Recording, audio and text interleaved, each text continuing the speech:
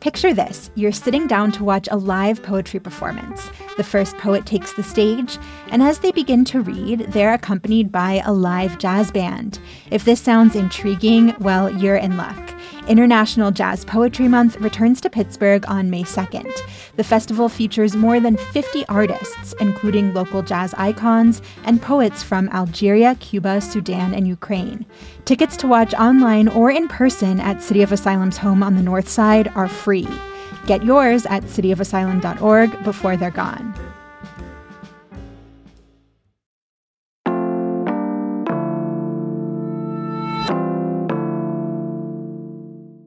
Today on CityCast Pittsburgh, there's this thing that happens. When Pittsburgh gets really attached to someone, we have to change their name. Evgeny Malkin becomes Gino, Jerome Bettis becomes the Bus, Willie Stargell is everyone's Pops. It's cute and all, but how much of it is love and how much of it is because now, as much as ever, sometimes we're just really bad at pronouncing people's names.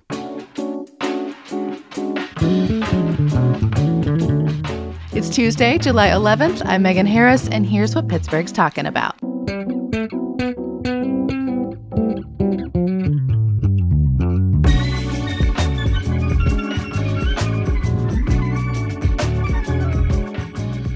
Rob Rossi is a senior writer for The Athletic and a member of my partner's favorite group chat. Y'all were texting a few days ago about how we have this long history of renaming athletes here, and I thought it was so interesting. Yeah, usually the group chat is interesting, and that's a kind way of putting it. But this one was our mutual friend, Tim, sent me a very out-of-nowhere question, which was, did Mario Lemieux used to pronounce his name Mario? It was a long answer, and I love the detail involved. Please tell us, is it Mario or Mario?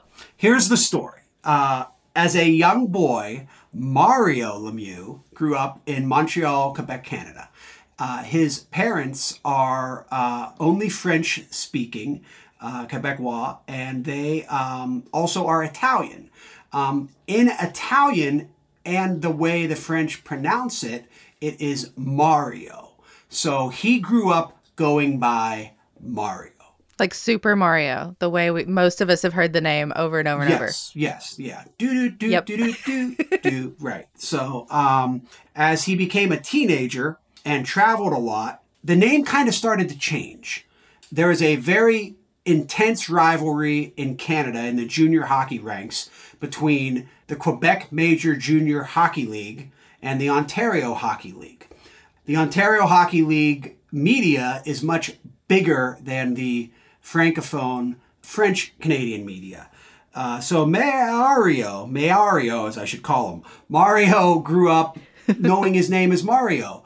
But there's this rivalry, and often the English-speaking Ontario media, back then, in a way to sort of gain one-upsmanship, would sort of change things about the Quebecois players with their names and say them differently as a way to sort of assert some sort of power over them. This was like a dominance play? Like the adult announcers would just call teenagers by different names or adjust them slightly. Absolutely. And it wasn't so much... it was very subconscious as I understood it. It was just a way of like, our hockey's better than your hockey. Well, so let's jump ahead a little bit. He's 18 at the 1984 draft. The Pens are awful, so they get first pick. Hold up, actually, we've got a clip that you told me to snag. Sorry about the music. Sportsnet is all I could find, and they added some weird drums.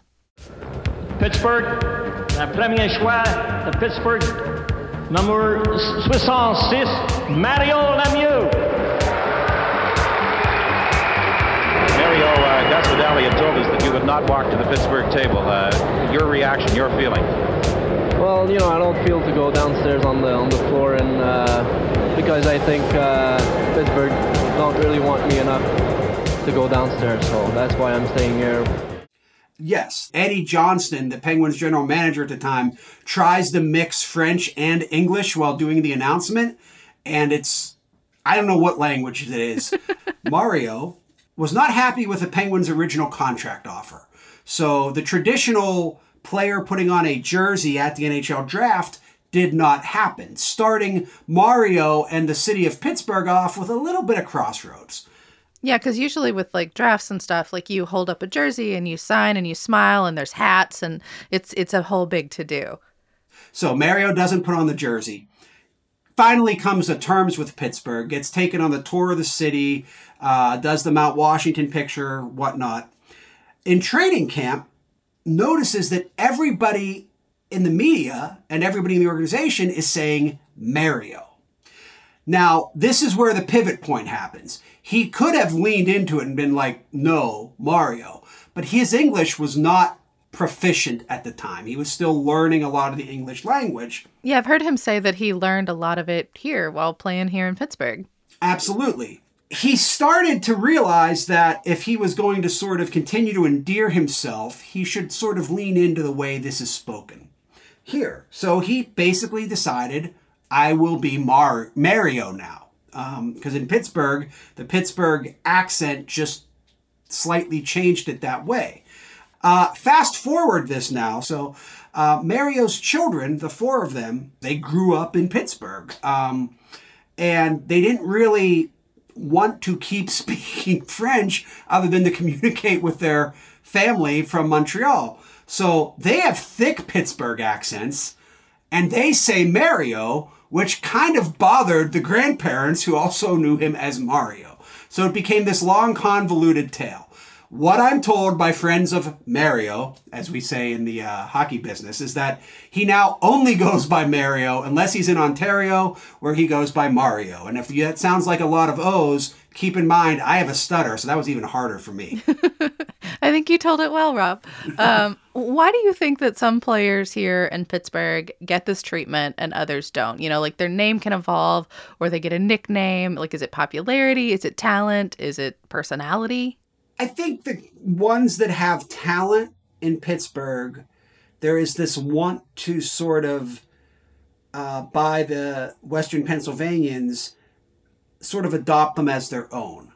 Mario Lemieux is, without question, the most adored professional athlete to ever come to this area and be sort of adopted. But this doesn't happen often with athletes that don't rise to a certain level or personalities that don't rise to a certain level. But Megan, I think you've done some research. It does happen often enough. Well, I feel like hockey is uniquely bad about it. Like, if you listen to any Penguins game, like, you have to, I feel like I need, like, a little bit of a guide, like a legend to keep up with who's who. Like, Phil Bourque, the announcer, is Borky. Malkin goes by Gino. Letang is Tanger. Like, it's just, they have to, like, add things to everyone. Hockey is very big on nicknames. Basically, the way it goes is if your name ends in a consonant, they add a vowel. Okay. If your name ends in a consonant, they will also add an or something like that. Malkin gets it twice because in Russia, he is Evgeny Malkin. That's how you pronounce it in his native tongue? Yes. Evgeny Malkin, yes. Oh, so we're doing it wrong in multiple ways. Right, yeah, we're really doing Malkin dirty. But in Pittsburgh, it's become Evgeny Malkin. So he gets it particularly bad. But yes, Jordan Staal was Stalzy. Of course, Marc-Andre Fleury didn't get a butchered surname. They just called him Flower because in French, if you're a standout player, you often get nicknamed Flower.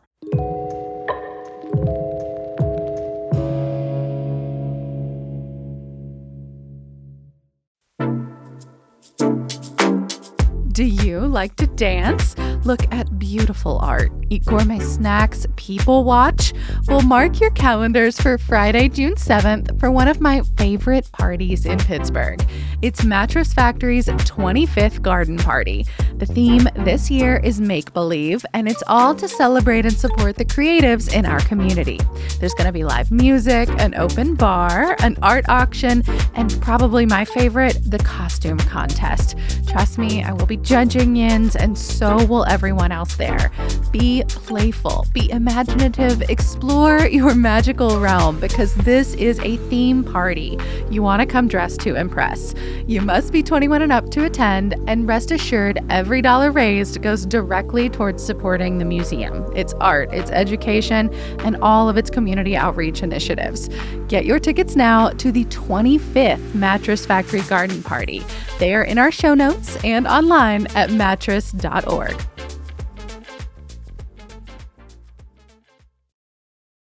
So let's play a game. You sent me a list of names that people frequently mess up here. Most of them I think I recognize, but now I'm convinced that I don't actually know how to say them because they don't seem that hard. So I'm going to try to say them right, or at least how I think I've heard other Pittsburghers say them. You made this list, caveat, so they are a little pens heavy. Nobody come for me. First up, you just kind of explained this one, but Mario Lemieux. That's correct? It's correct in Pittsburgh, yes. And Mario Lemieux is his actual name. Mario Lemieux. Mario Lemieux. Lemieux. Okay. Is his actual name. Evgeny Malkin. In everywhere but Pittsburgh, that is the correct way to say it. But in Pittsburgh, it's usually Gino Malkin. Yes, Gino Malkin. Got it. Okay. Marc-Andre Fleury. Marc-Andre Fleury. In Canada, Marc-Andre Fleury. Everywhere else, shorten it to Flower.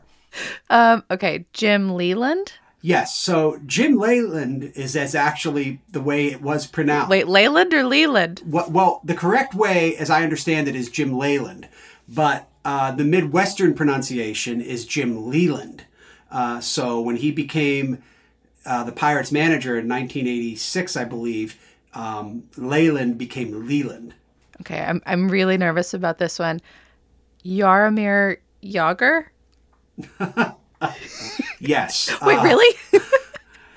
Yes. Well, that is the way it is said everywhere now. When he first came to the Penguins as a rookie in 1990, many people went with Jaromir Jagr. Like and the drink. There's a famous YouTube clip of him scoring a goal in the 1991 playoffs in overtime. I believe it was game 2 of round 1, where the national announcer keeps saying, Jagr on the puck, Jagr scores. And people are like, what? It's Jagr. I'll out myself. I definitely thought it was Jagger when I first moved here.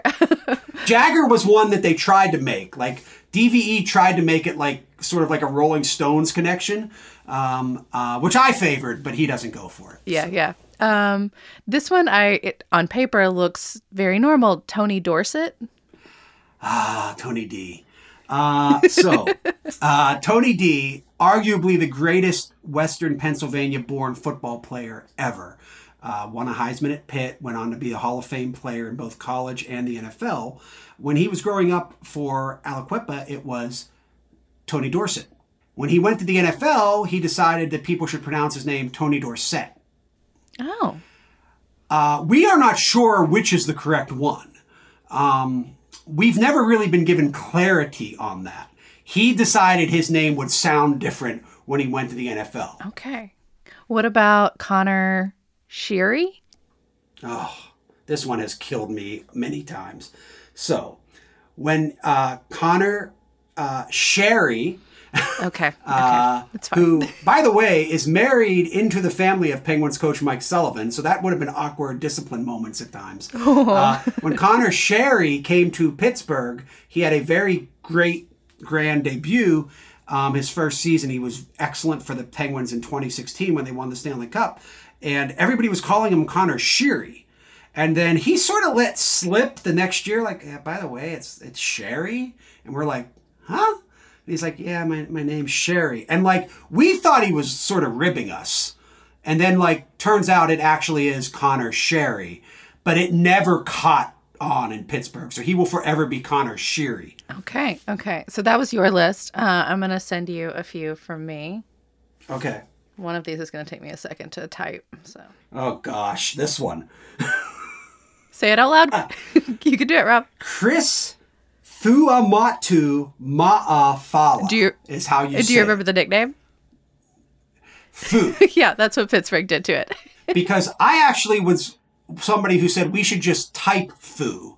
Like, my big contributions in my limited time covering the Steelers were We should change Fuamatu Ma'afala to Fu and just refer to Ben Roethlisberger as Ben, because obviously those are names that are difficult to spell when you're not used to it. True. Yeah. Here's one more. This one's a little easier. Johnny U. Yeah, Johnny Unitas. Johnny Unitas is actually how you say his name, and it's always been that way. But it's still never shortened been Johnny Unitas. And here's one more. We're going way back on this one. How would you say this as a Southerner? Oh, well. Kent to Colvey? I don't know. I know what Pittsburgh says. Yeah. It's my understanding it actually should be the way you say it, to Colvey. But in Pittsburgh, it is Kent, hard T, Tekulve. Oh. So he went by, I believe, a nickname called Teak. Yep. And this is a pitcher in the 70s and 80s for the Pirates. Yes. Sidearm pitcher, got the last 3 outs for the 79 World Series Pirates. Used to be able to see him on TV. Very tall man, great gentleman. But he's even said, just call me Teak, otherwise it gets too complicated. Well, and you sent me one more that just had me rolling. How did people in Pittsburgh mess up Franco Harris? Intentionally is probably the easiest way to say it. So Franco Harris, from African-American descent and Italian descent. But in Pittsburgh, for whatever reason, early in his career, they said it as Frank O'Harris. Oh. Kind of turning him Irish. Even though the back of his shirt said Harris, the way it was said, nobody thought he was Irish, but there was just this sort of pathological urge to make it Frank O'Harris, which is weird because when you think of Frank O'Harris, or if you talk to people's parents or grandparents who were alive at the time, it was known as Franco Harris's Italian Army. And there's a whole nother story behind that. But yes, Franco Harris was actually Italian, as he used to tell people proudly. Never Irish, except in certain Pittsburgh bars. I think I've heard you say once before that Yinzers will try to make anything Anglo-Saxon if they can. They will. I don't judge them for that. It's the way we speak. I had a grandmother who turned every player into an Italian. Bobby Bonilla, a former Pirates baseball player, was Bobby Bonelli. And I would try to explain to Graham, there's nothing Italian about Bonilla. Bonelli, I love Bonelli. So she just turned everybody Italian. And I'm sure there's stories like that throughout the region of the more ethnically speaking grandparents and great-grandparents turning, just mangling names. What do you think it says about Pittsburgh that we feel so compelled to do this, or that we, embrace it so heartily when athletes do it themselves? I think it is just one of the many things that bonds so many of the athletes that come through here to Pittsburgh. If I could say one thing is, almost universally, every athlete that I have covered in any sport has said, my time in Pittsburgh was my best time. There's something about this area, the Western Pennsylvania community, where the sports take on a religious-like devotion, but there's a real appreciation for the individual athletes. There's a real love for the individual athletes. That isn't the case in a lot of the other cities, where they want to hang on to them forever, but not in like a completely oppressive way. So I think the naming, or the nicknaming, or the mangling of the names is sort of all one encompassing, term of endearment. And there are guys that come back and they go right back to the name they were called here. And then, they'll go away and you'll see them in another city and it's like, you go to use that name and they're like, it's not me here. I've always liked it. To me, it's a cool thing. It makes them ours, so to speak. Yeah. And I go by Rossi for Malkin, so it's a fair game. Oh, I like that. Yeah, he turns it around on you. Rossi, no talk now. So, I mean, as the official biographer, I think he can probably just point and say, hey, you. He does that a lot, and often with a specific finger. Rob, thank you so much. You can find him all over the internet and writing for The Athletic. Rob, I do promise not to turn all of our text conversations into CityCast Pittsburgh episodes, or at least I'll try. Well, that's fine with me if you do. Usually they're useless otherwise.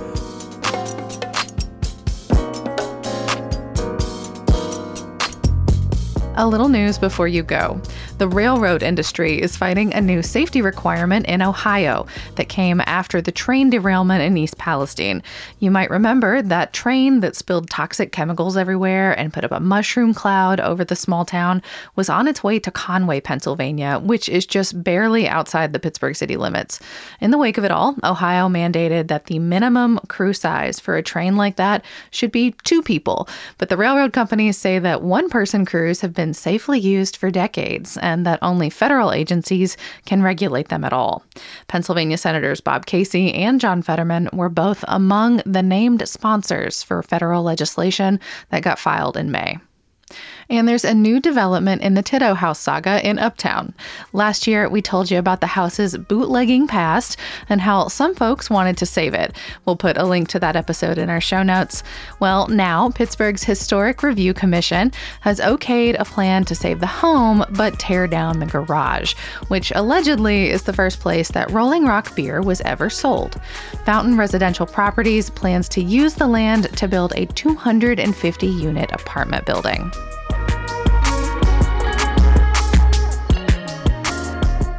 That's all for today here on CityCast Pittsburgh. If you're liking the show, please tell someone, leave us a review, a 5-star rating, and make sure you're subscribed to Francesca's Hey Pittsburgh newsletter. We'll be back tomorrow morning with more news from around the city.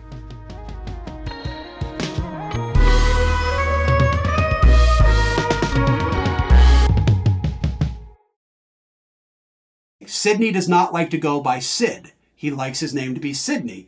But because most people in Pittsburgh just shorten it, he has sort of adopted Sid. Yeah, well, I mean, Sidney the Kid doesn't have quite the same ring to it. Right. Yeah, Sidney the Kidney was a bad sound.